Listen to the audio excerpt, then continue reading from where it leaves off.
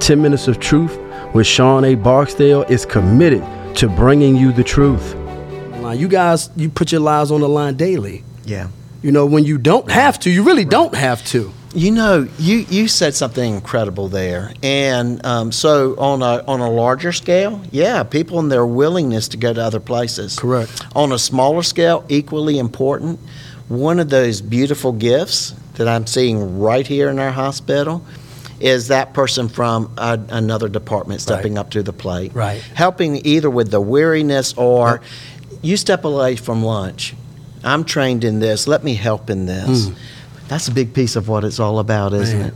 And, you know, in that, I think gives reassurance to our community and to our family members of their loved ones being cared for here, that we have people with huge hearts that are going above and beyond and filling a variety of shoes.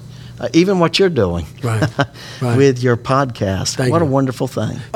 Most people don't know. We hear the term, but we don't know. So what does the term hospice mean?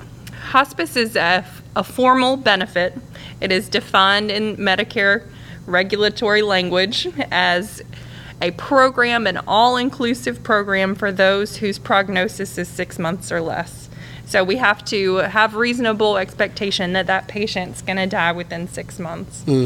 And then once we have that in place, we can deliver comprehensive care to them. So it's not just nursing care. It's nursing, it's social work, it's chaplain, it's home health aides, it's therapy if needed.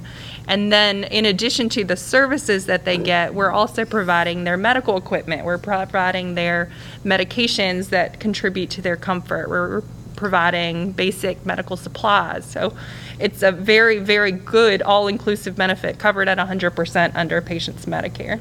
Okay. So even though there are communities that have had members that are vaccinated, when your community like ours that has a vaccination rate somewhere around 40%, I believe right now, you're still going to get vaccinated people that get it just because of the amount of exposure. Right.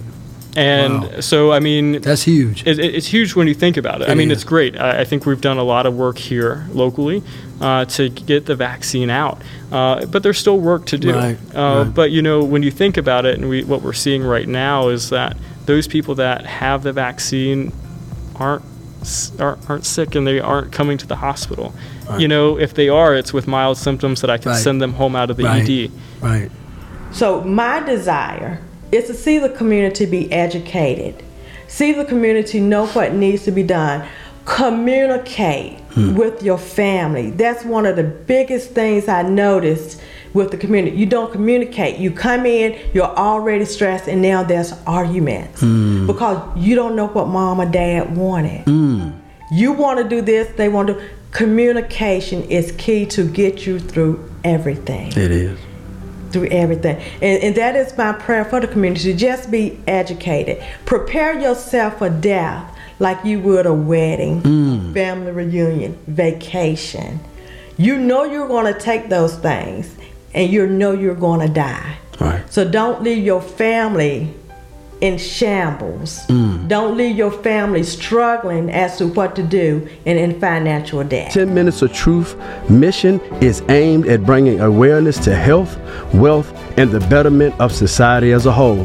Subscribe and follow us as we drop an exciting new episode every Monday at 4:30. A platform you can call home. Thank you and welcome to the truth.